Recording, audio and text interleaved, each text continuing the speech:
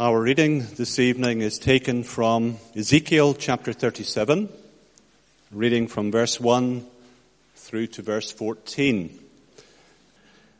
The hand of the Lord was upon me, and he brought me out in the spirit of the Lord and set me down in the middle of the valley. It was full of bones. And he led me around among them, and behold, there were very many on the surface of the valley, and behold, they were very dry.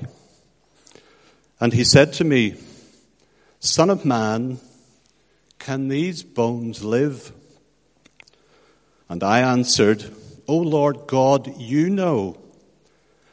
Then he said to me, Prophesy over these bones and say to them, O dry bones, hear the word of the Lord. Thus says the Lord God to these bones, Behold, I will cause breath to enter you, and you will live. And I will lay sinews upon you, and will cause flesh to come upon you, and cover you with skin, and put breath in you, and you shall live, and you shall know that I am the Lord. So I prophesied as I was commanded, and as I prophesied, there was a sound, and behold, a rattling, and the bones came together, bone to its bone. And I looked, and behold, there were sinews on them, and flesh had come upon them, and skin had covered them. But there was no breath in them. Then he said to me, Prophesy to the breath. Prophesy, Son of man, and say to the breath, Thus says the Lord God, Come from the four winds, O breath, and breathe on these slain, that they may live. So I prophesied as he commanded me, and the breath came into them, and they lived and stood on their feet, an exceedingly great army. Then he said to me, Son of man, these bones are the whole house of Israel. Behold, they say, Our bones are dried up, and our hope is lost. We are indeed cut off. Therefore prophesy and say to them, Thus says the Lord God, Behold, I will open your graves and raise you from your graves, O my people. And I will bring you into the land of Israel. And you shall know that I am the Lord when I open your graves and raise you from your graves, O my people. And I will put my spirit within you, and you shall live. And I will place you in your own land. Then you shall know that I am the Lord. I have spoken, and I will do it, declares the Lord. Ezekiel 37, it's a wonderful sunny day. Let me just bring the mood down a bit by asking you a question. I wonder if any of you have experienced, maybe even this week, just a feeling of real hopelessness. A feeling of complete hopelessness. It seems to be all over the place in our nation. It could be that the political climate in our country makes you feel hopeless, or it could be that you are maybe a supporter of our national football team, and you witnessed that devastation 2 weeks ago. If we'd just held on to the ball for 2 more minutes, we could have beat the English. Or perhaps you felt hopelessness in much more serious situations, moments where it seems that your whole world is just crushing you down. Moments where you feel helpless and lost, and you just feel that there's nothing you can do about it. And you ask yourself, what's the point? I think there's perhaps maybe a misconception that if you're a Christian, you shouldn't be feeling like that. But the truth is that if you live passionately and boldly for Jesus, you will feel that. It's hard to be hopeful when you look at the church in our nation. It's hard to be hopeful when you see people who said they followed Jesus but walked away from the gospel. It's hard to be hopeful when you feel so broken by your own sin, or when you try so hard to tell people about Jesus but they just don't care. It's hard to be hopeful when you're suffering. It's hard to be hopeful when you're confronted with the most hopeless situation of all, the bleak reality of death. And those are real situations. Many of you have been there. Many of you are maybe even still there. And while some of you may not be there, the truth is that if you live long enough and if you are seeking to make Jesus known and to live passionately and boldly for him, you will experience that. You will feel that. To be honest, this is very much what I was feeling at the start of this week. I think to a degree that I hadn't ever felt before. Where you're just asking questions like, what's the point? It seems so hopeless. Sometimes the situation does look bleak, but in God's providence, I had to write a sermon on Ezekiel 37.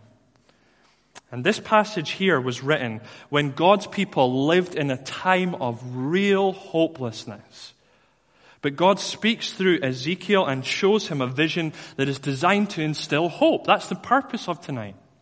That we will leave here with a real, unshakable, confident hope. A hope that is certain because it is rooted in the commitment of God to keep his promises. And God always does what he says. So what I want to do this evening is I want to look at this passage and just look at what it meant for them then. And then I want to draw out from this 3 big applications for us today that will help us, give us hope in hopeless situations. You'll see I've got an outline there on your service sheet that will help you as we look through this. Firstly then, let's look at Israel's hopeless situation. So in order to understand what's going on in this vision, we need to remind ourselves of the context. What we are reading of here took place around 600 years before Jesus, and at this time God's people were the nation of Israel. They were the people that God had made great promises to. He promised that they would be the nation that would bless the world. He promised that from them that would come a king who would establish the kingdom of God and rule forever over all the nations. He promised that they would be the nation in which he himself would live among them as their God, and that they would be the connecting point between God and humanity. These people, Israel, they had the promises of God that would save the world. But during the time that Ezekiel prophesies, the time that this book was written, it's a time of real crisis for Israel. You see, despite God's promises to them, these people had rebelled against God. They had done some wicked, abominable thing for hundreds and hundreds and hundreds of years. And so God eventually judged them. He did so by, first of all, wiping out their northern kingdom. And then in 592 BC, he sent the mighty Babylonian Empire to Israel's capital city, Jerusalem. And the Babylonians came, they sacked the city, they took off most of its residents as prisoners into exile in Babylon and left a handful of people behind in Jerusalem. Now Ezekiel was one of those prisoners. So as he prophesies, this book is written to people who, like him, are prisoners in Babylon. And Ezekiel's message to them was not to begin with a message of hope. You see, these people thought that as long as Jerusalem was still standing, and there was still a remnant in Jerusalem, then God's promises he made to them would still be standing.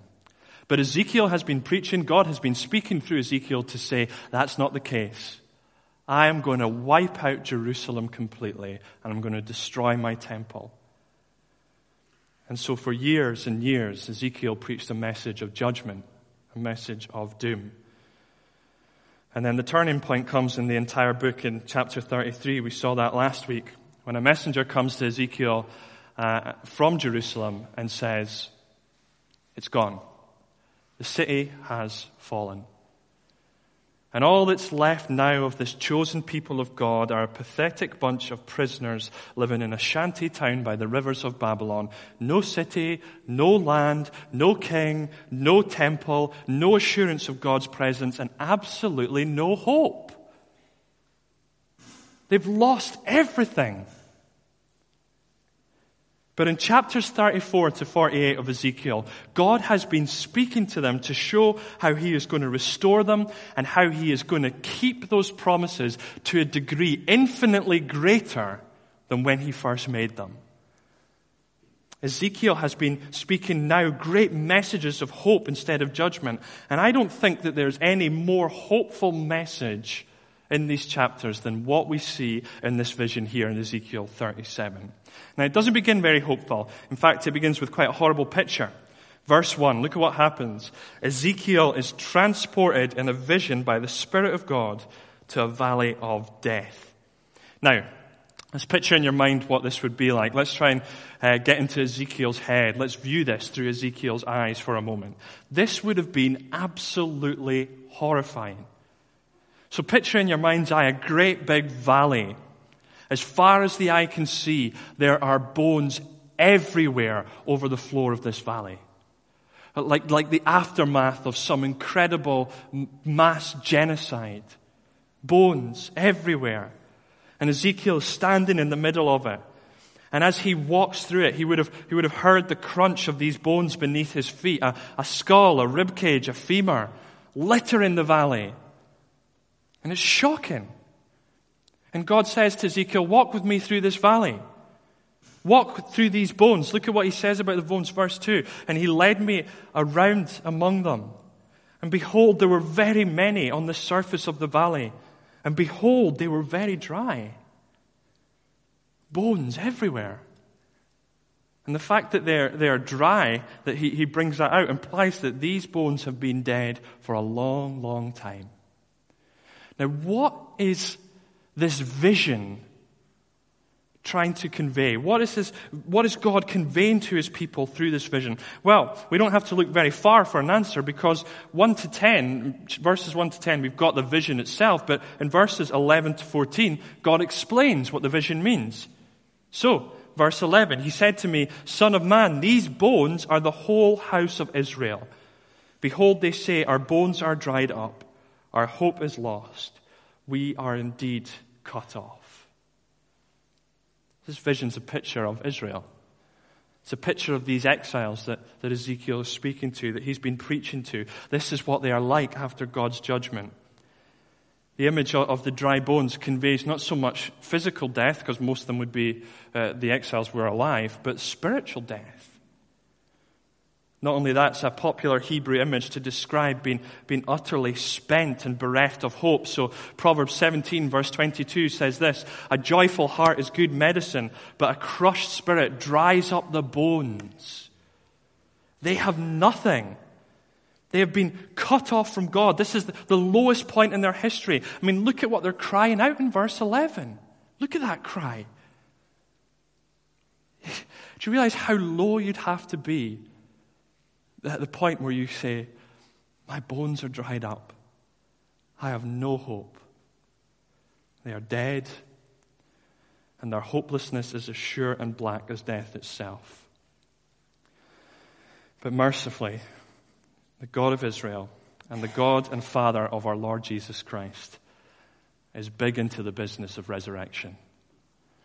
And that's where the hope comes. That's the second thing we see, God's hope-filled solution. So let's keep looking with Ezekiel. Let's stand with him a bit longer in this valley of death to see what happens. As Ezekiel is led around these dry bones, he hears God speak to him and say this, verse 4. Prophesy over these bones and say to them, O dry bones, hear the word of the Lord. Thus says the Lord God to these bones, behold, I will cause breath to enter you, and you shall live. I will lay sinews upon you, and will cause flesh to come upon you, and cover you with skin, and put breath in you, and you shall live. And you shall know that I am the Lord. So Ezekiel's told by God, I want you to speak, I want you to preach to these dead bones. Talk about, that's a tough gig. That is a tough preaching gig. I mean, sometimes when we stand up the front here, we can see some of you are dozing, and you think that we can't, but we can. But this is a tough gig. They're all literally dead. And they've been dead for a long, long time. God says, preach to those bones. Prophesy to those bones. Speak the word of God to those bones. And then something amazing happens. The bones start to move. Hundreds of thousands of bones start to rattle. I don't know if you've ever heard the sound of rattling bones. Well, I hope. I hope you've not heard the sound of rattling bones, actually. Come see me afterwards. But this is what Ezekiel heard. In fact, the word for rattle in there is a Hebrew word that means earthquake. This kind of deafening noise as all these bones are suddenly flying together and forming the outline of a skeleton. As Ezekiel continually and keeps preaching and prophesying the word of God, and a skeleton starts to appear, and then he's still preaching, he's still prophesying. The sinews start to appear, then the muscle and the flesh, and then skin starts to appear around what looks to be like a human being, and there's loads of them standing there in front of them. It's incredible. I have no idea what, in my head, it's kind of like, this is maybe shows something about me, but in my head, I don't know if you've ever seen that scene in Indiana Jones where that Nazi guy looks at the Ark of the Covenant and then his face melts off. Well, it's like that, but in reverse. And before long, Ezekiel's got this massive army of people standing in front of him. But they're still not quite alive because they need breath. Now, the word for breath used there in verse 9, it's a Hebrew word, ruach, and it's the word that also means spirit or wind in Hebrew. So these people need God's spirit. They need his ruach. They need his breath to make them alive. And it's not that Ezekiel stops prophesying. All throughout this, he is continually speaking the word of God. And then they do come to life. That's why in verse 14, God speaks of making his people alive by his Holy Spirit.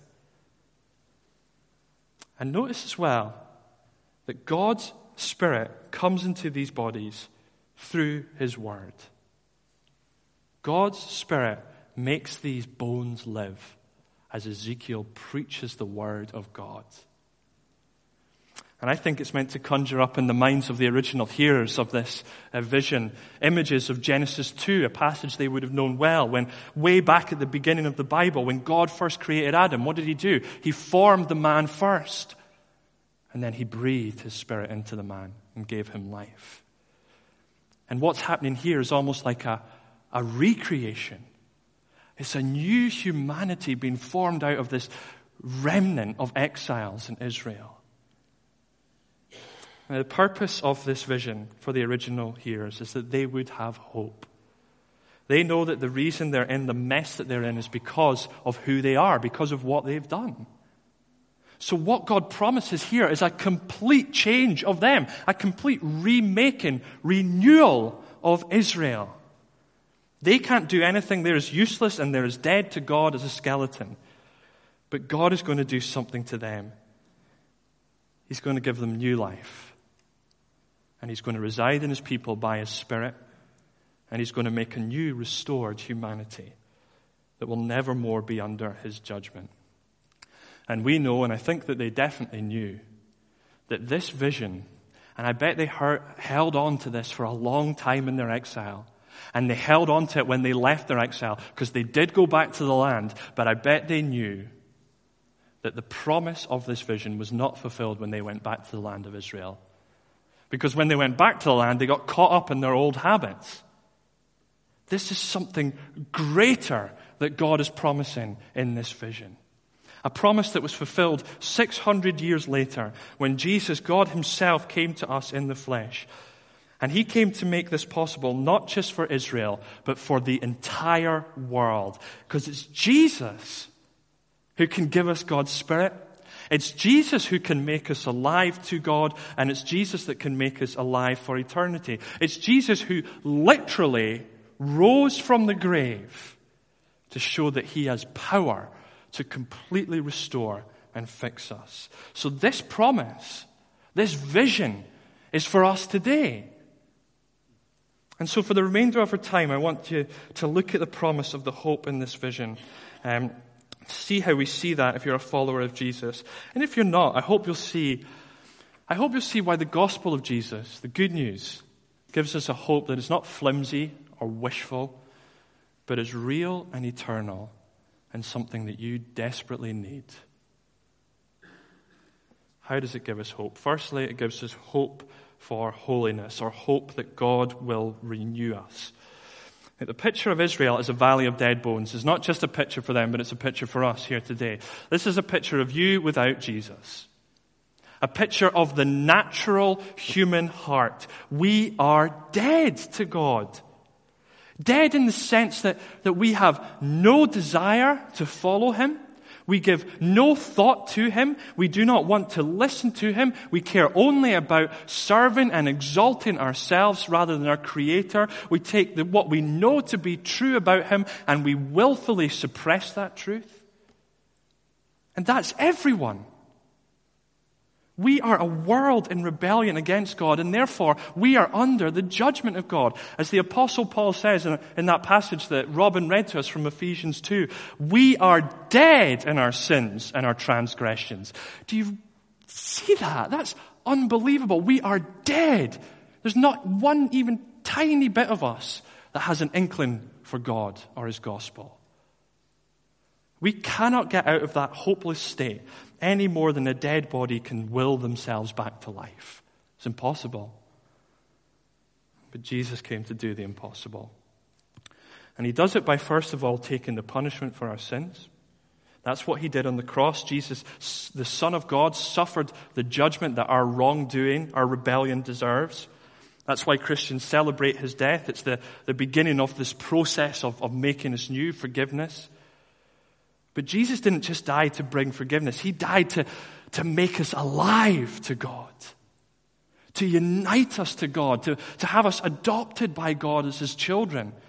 And so if you trust in Jesus' death for your forgiveness, He promises that He will and He has given you His Holy Spirit, His Ruach.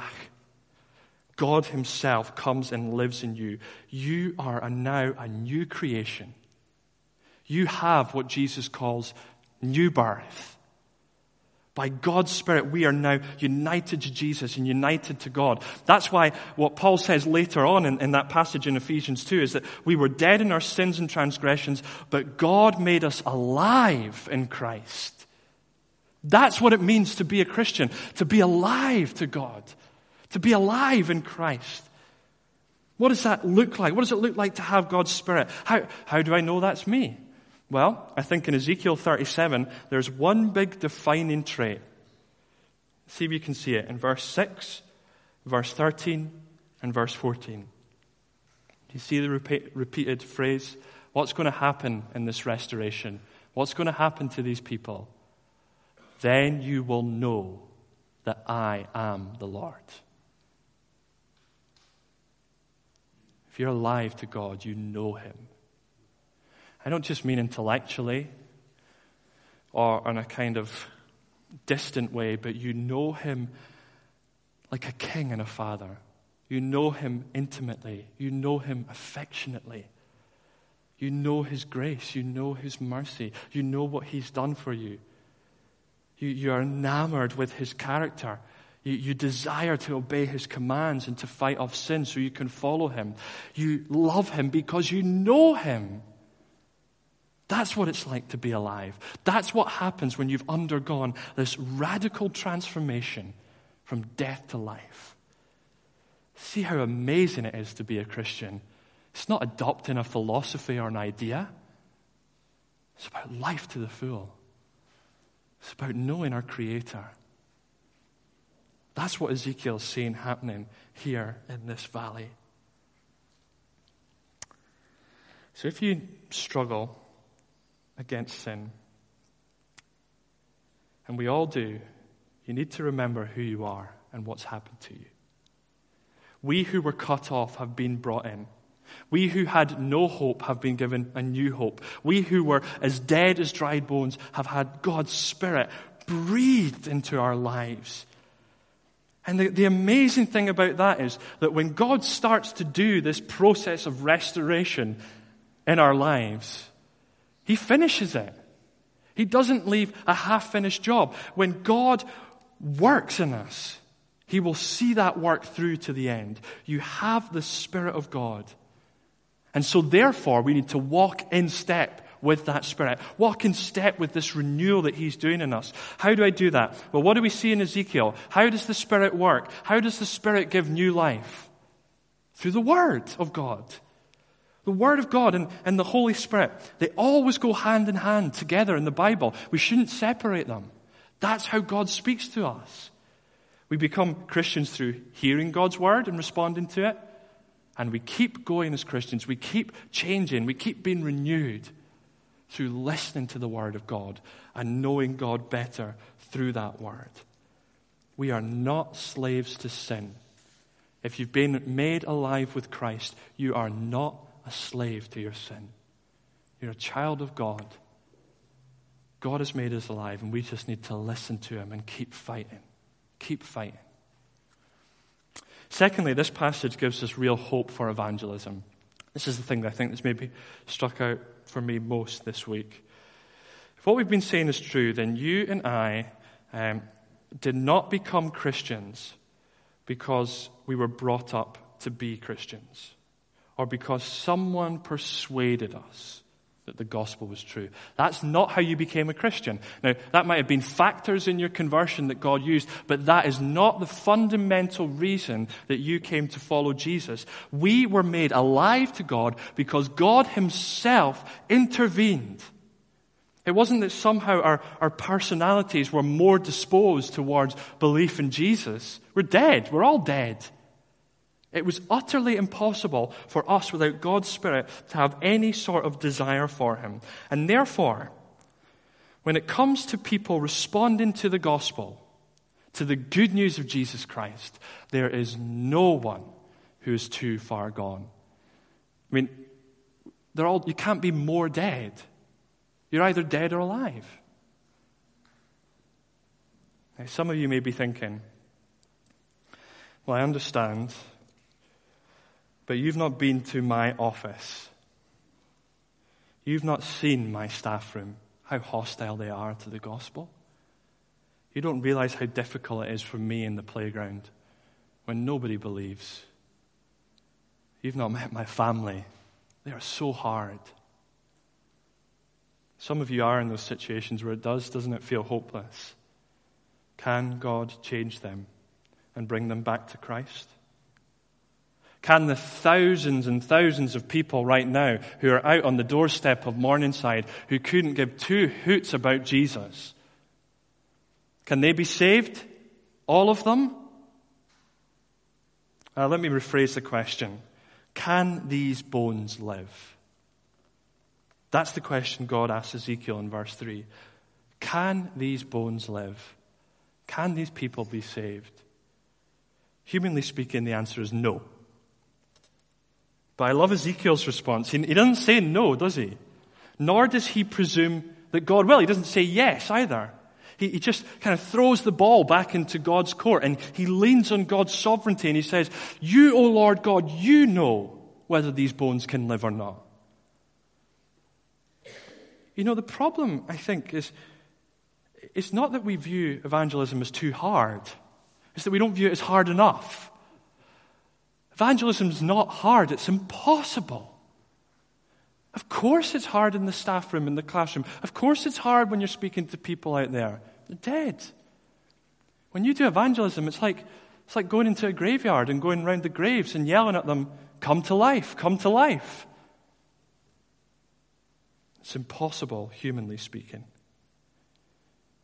But the Holy Spirit's job is also to do the impossible.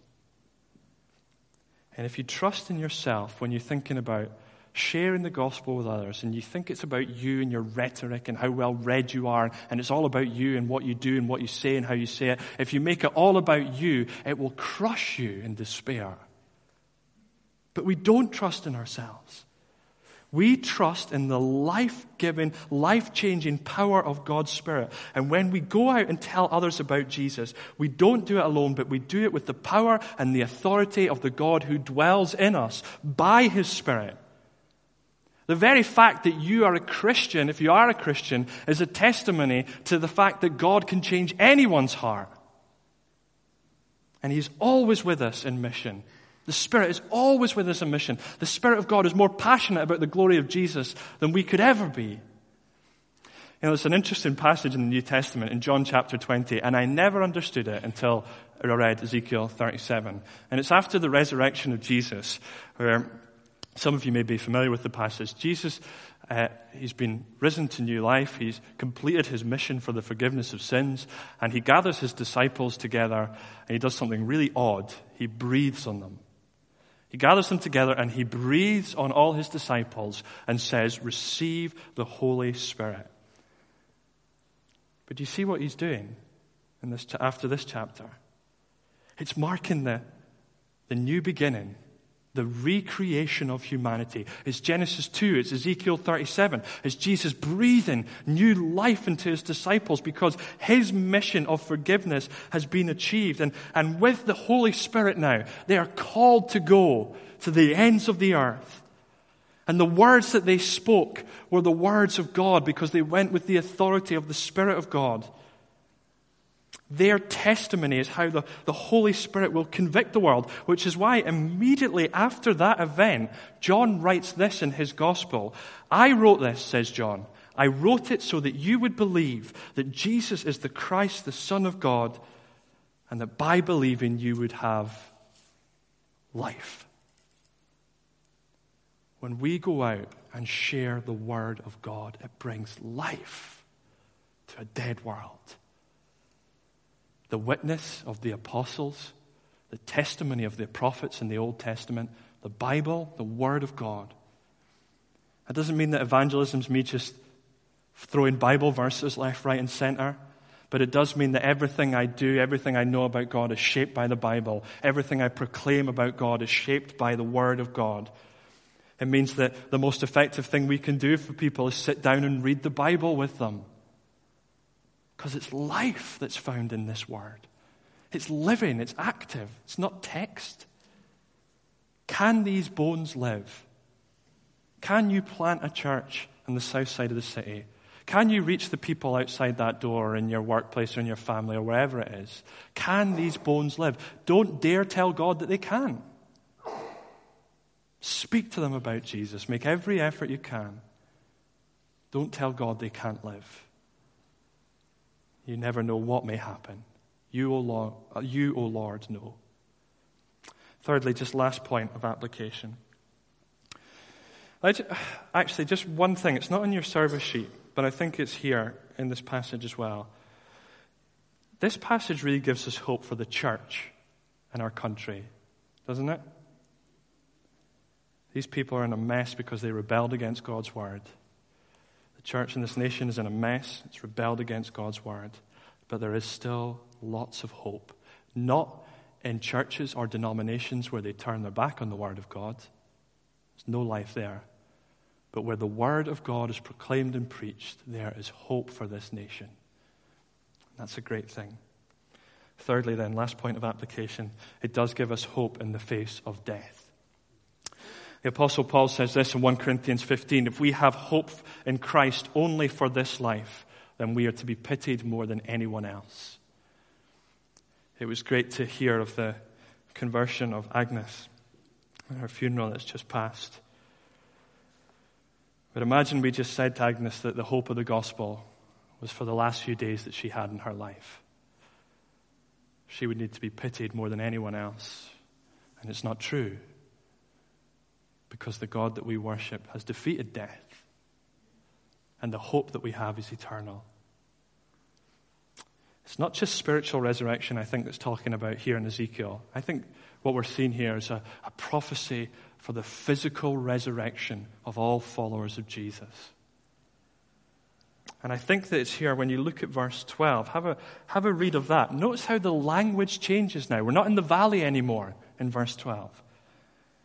Verse 12, therefore prophesy and say to them, thus says the Lord God, behold, I will open your graves and raise you from your graves, O my people, and I will bring you into the land of Israel. Christianity is all about resurrection. It's the linchpin of all Christian hope is the fact that Jesus physically rose from the grave 3 days after his death. It wasn't a metaphor. It wasn't just a spiritual resurrection. It's a real physical resurrection coming back from life. And it's the linchpin of all our hope because the most hopeless thing that we can face in life is death. He is the death conqueror. He is the spirit giver, the Word of God. He is the resurrection and the life. And because he died and because he rose again, the Spirit of God rose him to new life. It means that the same will happen to us. That we will be risen to a life of complete restoration with no evil in our hearts, with nothing that will hinder us from enjoying God, with no threats of danger, nothing to stop us loving God. Perfect love and peace and eternal security. No disease, no sin, no wickedness, no suffering, and no more death. That's the eternal, unshakable hope of the gospel that Agnes had, and that we could joyfully, though with tears, talk about at her funeral. Death does not have the final word for those who follow Christ. Jesus has removed its sting. He has flipped it on its head. He has taken the curse of mankind and used it as the gateway to paradise. Let me close just by saying this very briefly. If you are a follower of Jesus, you too are in exile. You're in exile. We're waiting for our heavenly home. This world here is not our home. It's not the home of God's new humanity. But as we struggle with doubt and with confusion, as we struggle with pain and suffering, there is one thing that we can be absolutely sure of. And it's right at the end of this passage in verse 14. When God says something, he does it. When God says, if we follow Jesus, we will be forgiven, we will be forgiven. When God says he will change us, he will change us.